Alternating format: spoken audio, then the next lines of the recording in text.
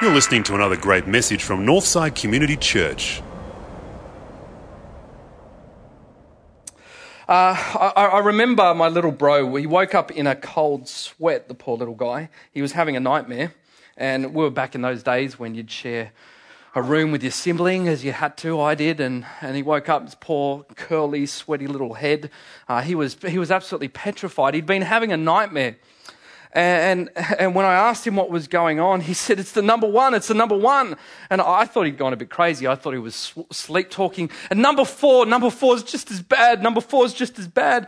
And he was just going nuts. And he eventually calmed down. And basically his nightmare was this, that the numbers 1 and 4 were chasing him around, trying to eat him, as they do. I also heard that the plus sign was also being a bit mischievous as well, but not as bad as 1 and 4. And he was absolutely terrified of them there, and these numbers just kept chasing him in his head. Now, you're thinking, that's a pretty crazy dream to have. But there was very good reason, because about 3 weeks prior, my parents had signed him up to a funny thing called Cont, which I can already hear the groans of the people that have been through the same sort of therapy my brother later had to have. But Cont was this mathematics coaching course. It was this system whereby you went through all sorts of different exercises. See, basically, my brother was hopeless at maths. And so he'd gone to Cont and it had it so drilled into him that basically numbers 1 and 4 started chasing him around in his dreams. Now, the principle here is, welcome to the principle of overflow. What goes in must eventually come out. And we see it all throughout life, whether it's math coaching or other sorts of coaching, as we'll see tonight, that what you put in eventually shapes who you become. And so my question as we finish off this series tonight is, do you have a system in place, a Cont system, would you will, for the spiritual life, for the godly life? Is there a system that you submit yourself to that is actively shaping who you're becoming? And that's what we've been processing in this whole series, has been that really it started with a vision of what is possible in the life of God, that you could be a tree. Psalm 1, where you could be grounded, you could be steady, you could be stable, you could bear your own fruit in due season. That was our hope and our prayer for this year, that it would be the best year yet for us, but in saying that, it would be a year in which we don't shy away from the tough things of life, but we stand firm through the tough things of life. And with that had to come the intention to want to be like a tree. You've got to want to be a tree in that sense. And so we talked last week about the way in which, basically the way that God shapes us is to become the sort of people who naturally want to do what he wants for us. But there's a choice, and that's what we're going to get to tonight. There's a final piece to the puzzle that this whole system won't work if we don't work this through. Let's have a read from Psalm 65, verses 11 to 13, and then I'm going to flick forward to John's Gospel in chapter 8. Psalm 65, verses 11 to 13. You crown the year with your bounty, and your carts overflow with abundance. The grasslands of the desert overflow. The hills are clothed with gladness. The meadows are covered with flocks, and the valleys are mantled with grain. They shout for joy, and they sing. Then in John chapter 8, verses 30, 31, basically. If you hold, this is the words of Jesus, if you hold to my teaching, you are really my disciples. Then you will know the truth, and the truth will set you free. I'm not sure if you're aware, February is the new January, apparently, according to the Daily Telegraph. I was reading this. It's been a year of getting resolutions together. It became even more apparent as my esteemed colleague and co-worker Michael Thomas and I were comparing our Christmas muffin tops. If you don't know what they are, it's a sort of it's the fruit of the Christmas season, just expressed at the waistline. And we were doing that, and our argument was, well, look, it's been a big month in January. It starts now, okay? We're really starting now, aren't we? Yeah. Which is really good, because the Telegraph reports that retail giant Woolworths reports a 40% increase in sales of diet and sports food, drinks and supplements in February compared to its monthly average, putting it more than 30% ahead of January. In that sense, February is the new January for people delaying the start of their New Year's resolutions. Step Into Life has nearly 50% more people signing up for its outdoor exercise programs in February than in January. Make it the biggest month of the year, spokeswoman Linda Schleckner said. Now, why is this the case?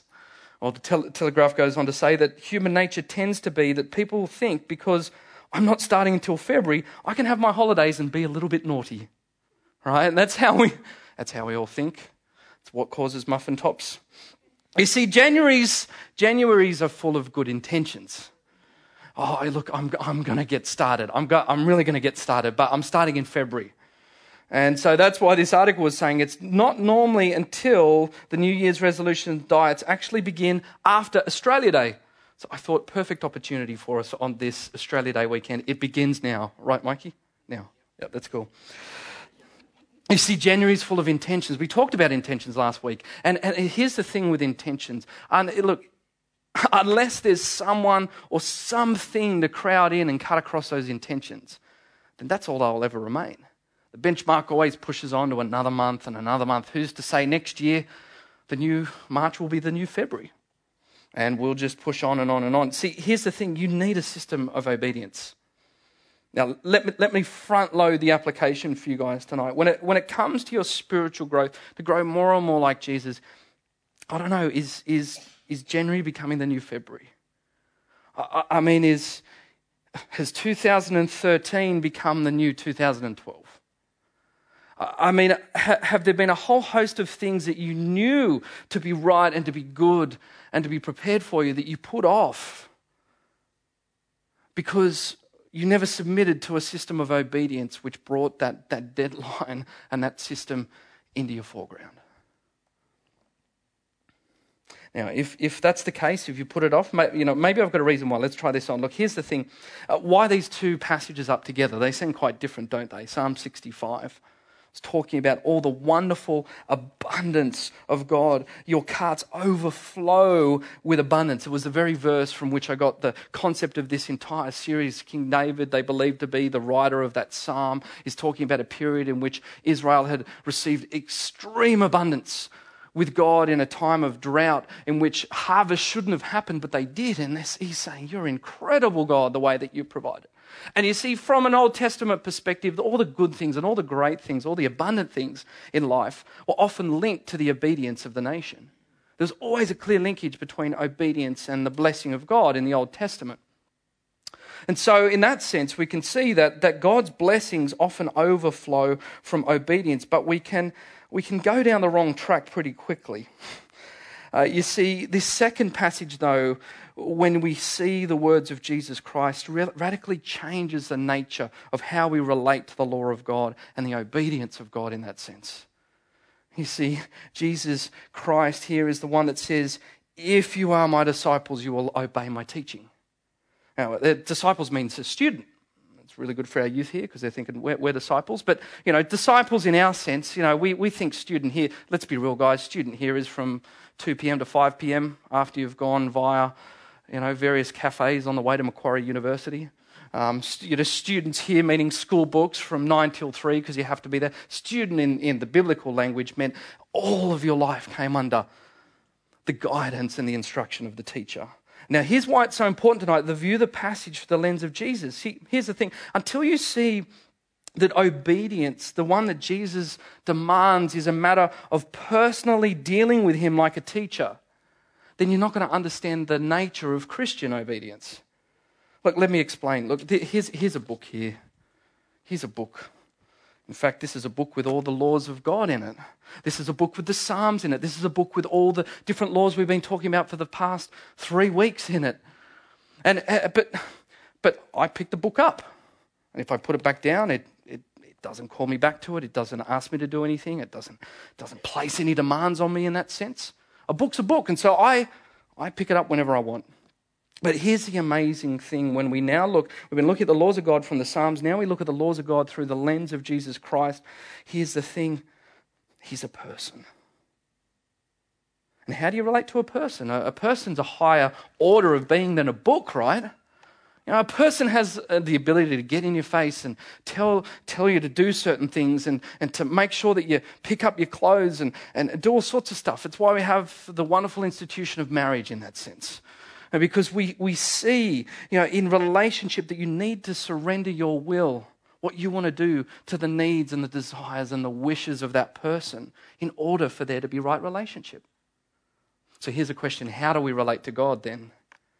How do we relate to these laws of God when we see that in Jesus, God is a person? Well, that's what's happening here. That's the difference between the Psalms and Jesus. If God was just a set of rules, you could hear him tonight and you could walk away from him. And you pick them up whenever you want them. And they're a nice, cool, little kitschy phrase on the back of your bathroom door or on your iPhone or your screensaver. But when these laws become enacted in a real person, someone who calls you to something, you know what Jesus is doing? He's cutting across your will. He's saying, if you are my disciples, you'll really obey my teaching. That's what obedience is, to allow someone or something to cut across your will. And you're going, oh, come on, that sounds oppressive and that sounds that sounds stifling. Why would we do that? Well, we let people do that all the time. We call them coaches. We call them personal trainers, right? We have that all the time, and when God calls for absolute obedience, we get scared. We get we get scared about that. We think, here's what we think: what if he asks me to do something that I don't want to do? Of course he's going to ask you to do something that you don't want to do. Of course he's going to do that. That's what coaches are there for, right? Look, it's tennis. It's tennis season, isn't it? And I thought I'd use a tennis analogy just for the other half of the church that's not here tonight when they listen to it on the... No comment, no judgment there. It's great to see you guys here, but let's maintain the tennis theme, seeing as the final is just about to start. But imagine, our favourite tennis player at the moment, Bernard Tomic. He's the real superstar. He's the next Rod Laver, apparently, the next Roger Federer. Imagine Bernie goes up to Federer's coach and he says, you know what, I want you to be my coach. I want to come under your system of obedience. I want to be the best player in the world. You coached Rog to that level. I want to be the same. And the coach says, fine, well, sign up to my system then. But Bernie says, no, yeah, okay, coach, I like that, but can you please not ask me to do anything that I don't want to do? I want to keep my milkshakes, and I want to sleep in, and I want to keep driving really, really fast.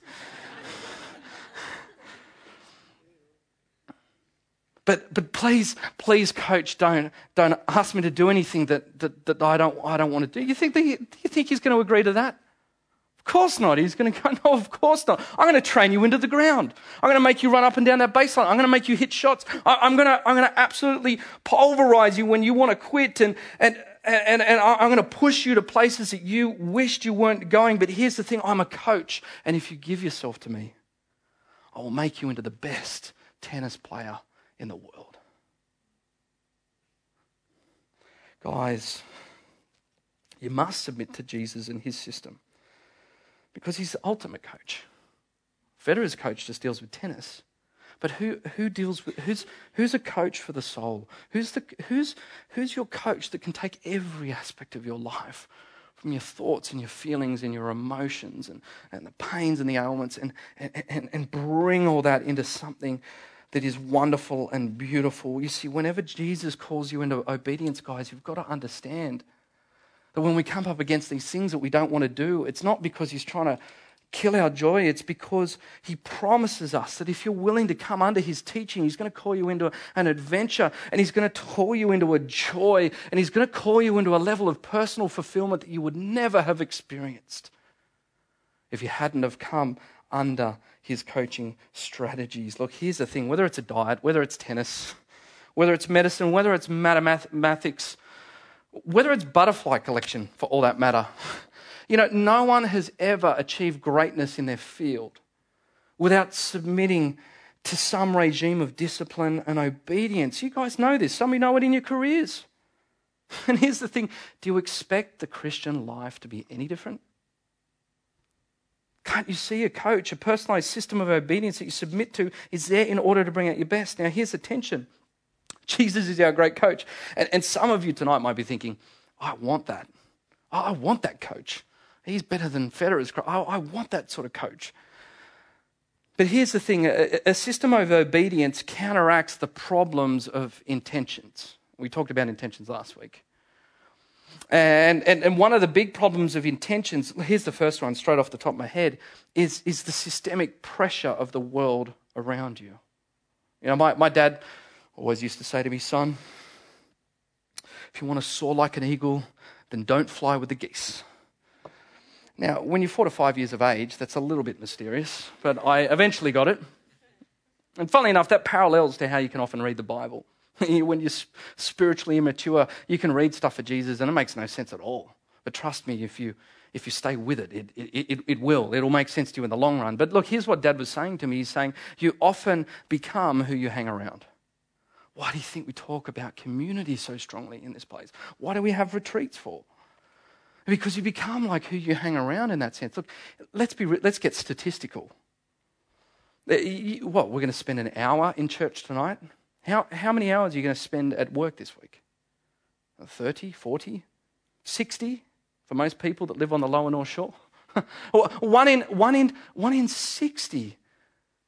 And to think that just by turning up to church we are sort of going to mysteriously change. What about how many hours you're going to spend at uni or at school?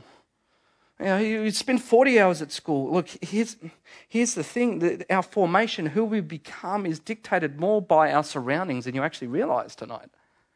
Who you're hanging around with is who you become. Look, how else do I put it?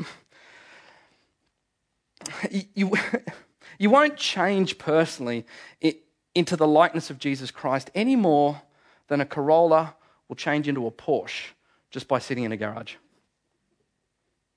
You won't become any more like Jesus than a Corolla would do by simply sitting in the garage in that sense. And so what it means for us guys is that we actually have to take intentional steps to be more like him. Now, how could we do that?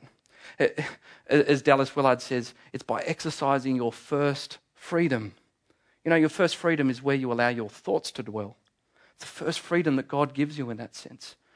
The first freedom is when someone talks you down, when someone disses you, right? That's for anyone under the age of 20 here tonight. If someone disses you, if someone bags you, are you going to look at yourself in the mirror or are you going to look to the Word of God? Are you going to look in the mirror or are you going to dwell upon the great statements of identity that he places upon us in this wonderful book? If your circumstances are just about beyond bearing, are you constantly focused on the pain and the suffering that sits around you rather than just the small, tiny pieces of blessing that God is exhibiting in your life? The first freedom you have is where you allow your thoughts to dwell. And so in that sense, you may come against the pressures of the world around you, but you always have the freedom wherever you sit to dwell on things of God, the wonderful vision of God. Look, how else do I put it? Look, the thoughts are just the first step. But I don't know if you've ever had this experience, particularly for you gym junkies, but I used to be a Fitness First member. That's why February starts now, right, Mike? Yeah. I used to go to the gym all the time, and I don't know if you're a gym junkie, you've experienced this, but one of the funniest things I always used to love was to see the sort of people that would come into Fitness First, and they got their water bottle, got the Gatorade in the water bottle, they got their brand new Nikes on, and got their tights all the way up there, and this is just a few of the guys, and they got towel around their neck, and you'd watch these certain people. They'd sit on the end of the bench, and there'd be a big machine with all these heavy weights, and they'd select the heaviest weight, and then they'd turn to their friend, and they'd start talking for about half an hour. And they haven't even broken into a sweat, and they'd move to another machine, so you could sort of have the illusion that, whoa, I'm really working out here, man. And they go and take it to the heaviest weight, put there, sit at the end of the bench, and start talking to another friend again. You see, it was... Now, needless to say, they weren't the largest people in the gym. Because here's the thing, unless you make the choice to engage, there's no change. Unless you make the choice to engage, there's no change. Look, and here's the thing, sometimes, and this is what I love about our generation, we're enthusiastic. We want to change the world. We want the justice of God to pour down on this city like nothing else. We want our church life to go crazy. And yet, maybe sometimes we can treat church like the benches at Fitness First. We walk from one side of the room to another, and the weights are all loaded up, and the Bible's there, and the intentions are huge, and the towels around the neck, and we look like we're doing the job. And there's no change because we're choosing not to engage. Guys, the project of inner transformation, of being more and more like Jesus, it never really happens by accident or drift. I mean, that's the revelation that I've had this week, is that spiritual growth is primarily not a spiritual process. It actually requires effort and choice to be like more and more like Jesus by engaging in his word and finding out what his life is like. And what it means for each and every one of you tonight, each and every one of us, myself included, is that we're responsible for our own growth. You're responsible for your own growth. I'm not responsible for your growth in this place. Graham's not. Mikey's not. The team's not. You're responsible this year to become the sort of person that we talked about in week 1, the sort of person that has roots that goes deep into God, the person that's steadfast. And when we have a bunch of individuals who come together on a Sunday like that, who are firm and resolved and wise regardless of their age, then great things start to happen. But each of us is responsible for our own growth this year. Look, another way I could put it. Some of you may not know, I've shared this before, but some of you might not know that I'm actually trilingual. I try and speak about 3 different languages. Yeah, dad joke number 35. Thanks, Eliel. 8 weeks, and that will be ratified. Yeah, look, I see Eliel there. I've always wanted to speak Spanish. But you know what? I've never picked up a Spanish book. I've never listened to a Spanish podcast.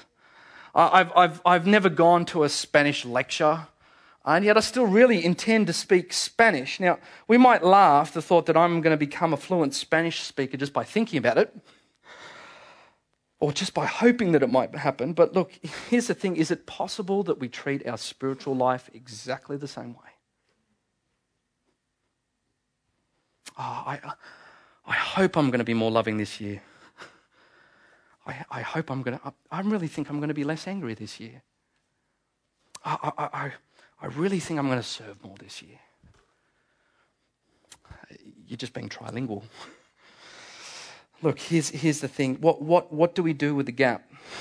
I know this is where I want to be under the master coach, but I know my intentions are getting caught up. Where do we go next with this? And here's the thing, that we not only see this wonderful process playing out, the problems of these intentions that we want, but we see here the counteracts the intentions through the power of disciplines.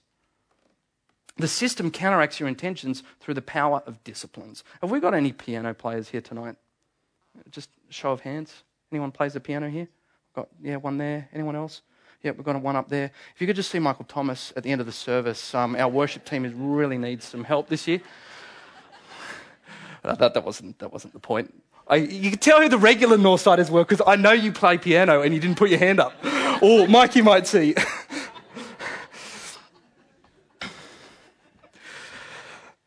But here's my question to the piano players here. Could you play Beethoven's Fifth Symphony if we got you up right now? You? We've got a big no over there. Yeah, Bell, you couldn't do it? That's right, just stick to the paddy chords, emotional music, it's good. I'm much the same. I played a bit of keys myself. But if I went to go and play Beethoven's Fifth, it would sound like a disaster tonight. But I'm sure Michael Thomas, he's getting a lot of mentions tonight. I'm sure he could probably play it if he wanted to. He could probably sight read it if he wanted to. And here's the thing, look, if you're a piano player here tonight, is it still possible that you could play Beethoven's Fifth? Of course it is. What would be the first thing that happens? Mikey gets you on the piano, C, D, E, F, G, dun, dun, dun, dun. And scale by scale by scale, you begin to practice until your fingers get sore. You begin to restrict yourself. You begin to get coached by the music teacher. You move into a system of obedience through discipline. And you play scales over and over again until you move into intervals, and the intervals sound like the music, and you play the first section and the second section, and before you know it, the excitement and the buzz of this wonderful music and this freedom that you've stepped into is a result of everything that you had ever submitted yourself to. Now, guys, that's what disciplines are. They're an activity that you can engage in now, scales, that enable you to do what you cannot do by direct effort. You can't play Beethoven's Fifth now, but it's possible if you engage in a discipline. Discipline. Look, in other words, disciplines are the things that help you do the things that you want to do but you can't do right now. And this is where it all moves in. This system of obedience. When we read the demands of Jesus Christ in the Sermon on the Mount, blessed are the poor in spirit. Do not even get angry with your brother or sister.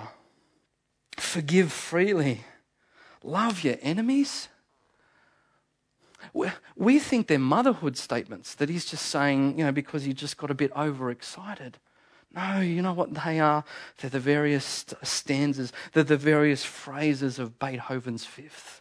The great symphony of life that Jesus Christ has planned for you. And he says, if you will just begin to play the scales and the training regime that I've played out for you, then there will be a moment of great freedom when someone cuts you across in the traffic that you no longer swear at them, but you pray for them. There will be moments in which someone who has hurt you deeply, no longer do you harbor anger and bitterness and resentment, but you forgive freely. Friends, what I'm trying to say here, guys, is that the life of Jesus is like Beethoven's Fifth. You can get there. If it's true for the worldly life, playing the piano, don't you think it's true for the spiritual life? And if that's the case, what are the scales that you could play this week? We call them the spiritual disciplines. And I won't go into them in great detail. Things like prayer, things like solitude, things like silence, confession, study and meditation, service, worship is a discipline. Being here is a discipline. Now, all of these things, you want to read books by a Dallas Willard or a Richard Foster, you go look them up on Kurong, they'll guide you through this process. But here's the thing, unless we begin to engage into the very scales that lead us to the life of Jesus, then we'll still just be tinkering. We'll be playing spiritual chopsticks, won't we? See, that's what this series has always been about, guys, this principle that the more that you become enthralled with the vision of the wonderful life of God, the more you want to follow him, the more you want to be shaped by him, the more you want to live life intentionally. You're going to start doing little things with your work week. You're going to start switching things around. You're going to live differently. You're going to give up certain activities that you know that aren't helping you be the sort of person that Jesus wants you to be. Like Call of Duty, Black Ops, like video games, like PS3, all these things that I've learned in recent times. But here's the thing. Look, here's other examples if you're not a gamer. Maybe you'll give up a shopping trip, to give up the items that, look, you really don't need, and you practice a discipline of frugality. Instead of watching TV, you choose to read the good book or a book that's good, that would speak to you through the disciplines of study and meditation. Maybe you intentionally take a pen to the doctors so you can write a letter to someone at church who is really struggling, instead of reading magazines about the Kardashians and what their latest outfit or line of perfume might be this year. Maybe you make an effort to arrive at church early, 15 minutes before, just in the prayerful hope that a total stranger that you've never met before turns up.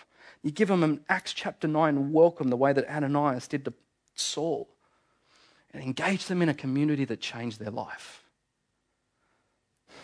Maybe you chose when you didn't feel like it and it's rainy and the air conditioning's broken to worship with people that you would never ordinarily do life with through the discipline of worship.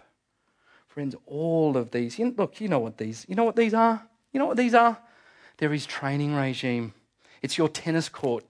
It's all of these things are the funny ball machine that's firing stuff at you so you can learn how to get your spiritual stroke back together. That's what the great teacher is doing. Individual growth through prayer and solitude and meditation. Corporate growth through worship and community and service. All of these things are coming together so God can shape you who he has designed you to be through the person of Jesus Christ. And why should we? Because in verse 42, listen what he says to the people he was talking to at the time. If God were your father, you would love me, for I came from God and now am here. I've not come on my own, but he who sent me. Why is my language not clear to you? You know, this guy that we're talking about, I'm not talking about some cool spiritual teacher. I'm not talking about someone who's just the movement of some new fad regime around happiness or how you could best improve your life. I'm talking about the man who is the Son of God. The very God, the creator God that we talk about in this universe, that if you dare to believe his impossible power that Michael talked about tonight, is the very God that formed you in your mother's womb before you ever knew him. He sends his own Son to come down and to coach us and to show us the way that all of our life could be brought together to live the best way possible. Here's my question for you tonight. It's real simple. Are you giving Jesus Christ, the master coach, the same authority in your life as you're giving your gym coach, your personal trainer, your lecturer, your school teacher?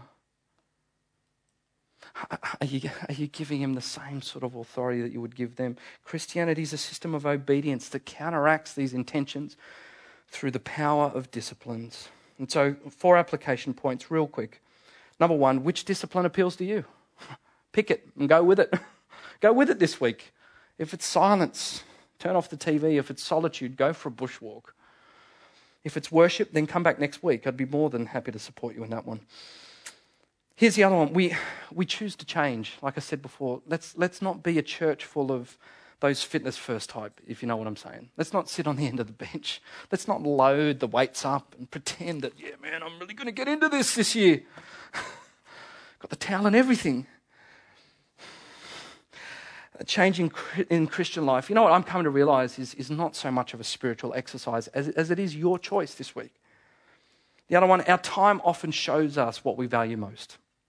Do an inventory of your time. Where do you spend most of your time? How are you spending your time? How does God rate in all of that? Here's the 4th one. How are you using your first freedom? Some of you tonight could have been coming into this place with all sorts of thoughts that are racing through your mind. And Jesus says, seek first the kingdom of God, and all these things will be given to you.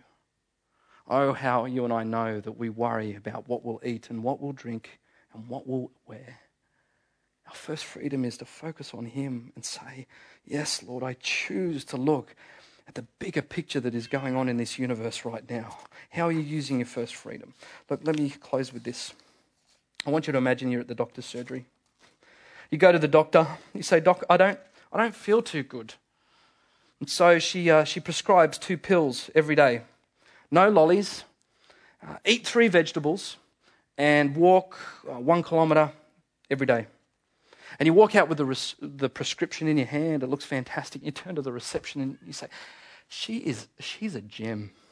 She is fantastic. She is just, I love her. She makes me feel so good every time I come here. She's just, and the receptionist says, I know, she's the best in her field. And the next day you take 1 pill instead of 2. You sneak in a lolly. You only eat 1 vegetable. You only walk half a kilometre. This will do, you say. And besides, look, I know myself better than the doctor does, right? And a week later you go back. You're not feeling too crash hot. And the doctor says, how are you feeling? And not so good, you say. Oh dear, the doctor says, that's really funny because I've been doing this for 30 years and what I usually prescribe helps. Sort of, you say, like, what do you mean? Like, what about the pills? Well, I only took 1 of them. Well, what about the lollies? Well, I didn't really get rid of them. I kept eating them. Well, what about the vegetables? I only ate half of that. Tell me, the doctor says, do you want to get well? Of course, you say, of course. Well, did you walk 1 kilometre each day? No, I only walked half. The doctor says, don't you trust me? Don't you have faith in me? Of course, you're the greatest doctor I know. You make me feel amazing. You're just incredible. You're the best in your field. I know, my receptionist told me what you thought of me. If I'm the greatest then why don't you trust me? Oh, I do trust you. No, you don't. Well, how can you say that, Doc? Because you did not do what I told you to do. John 8:21. If you hold to my teaching, you are really my disciples. Then you will know the truth, and the truth will set you